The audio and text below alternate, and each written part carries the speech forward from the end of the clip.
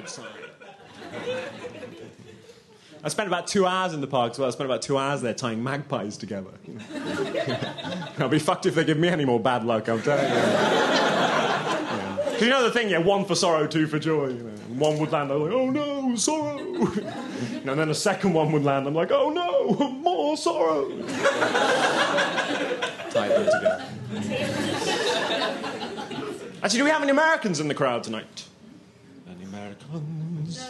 No, the reason I ask, I've got a brilliant practical joke that I learnt in America that you can play. It hasn't really come over to this country yet, and it's funny. It tries. What do you do? Go to the park, Go to the park.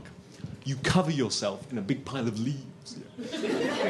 Just wait there for like an hour or something.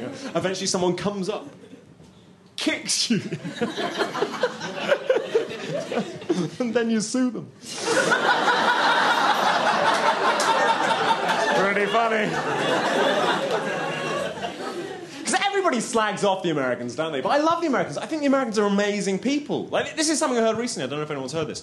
Apparently the Americans actually filmed the moon landing in a studio. Has anyone heard this?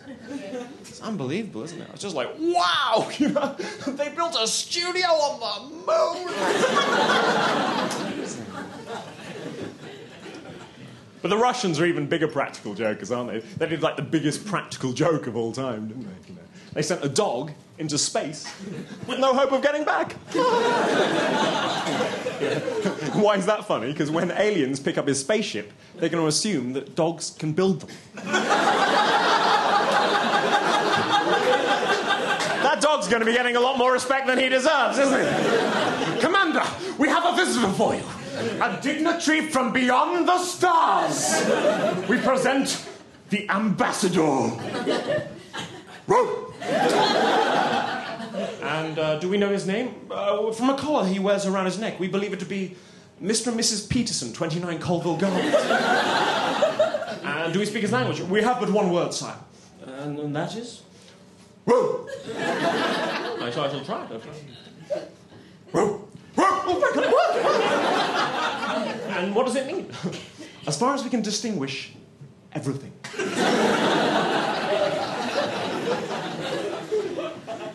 I've been doing some DIY as well. This is my new thing. I live in a first floor flat, and I did that thing where you pull up all the carpets, and underneath were these beautiful floorboards. It's like, what a result. But I didn't stop there. I pulled back the floorboards, Underneath was a whole other room. So I spent most of my day building a staircase down. At 6 o'clock, turns out my neighbours have been squatting in my basement. That's how I feel about DIY. Now, just because you don't know what you're doing, it doesn't mean you shouldn't have a go. Now, but all the people on TV, they're like experts, aren't they? I think there should be something on TV to represent people like me, kind of, hello and welcome to Try to Fix It! With me, El Boccio!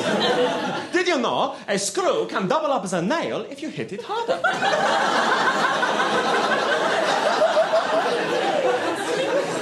Here is a tip. Maybe you're trying to deal with the electrics and do not have the rubber booties. Here's my tip. Stand on tippy-toe, and at the last minute before the screwdriver, touch the electric, do a little jump. Jump every time you screw, you'll be fine, Maybe you're trying to put up a bathroom cabinet and do not have the spirit level. Do not worry, I have a tip. Get a glass of water, really full, put it on top of the cabinet. If a bit spill, it's not straight. If all the water spill, the cabinet is upside down.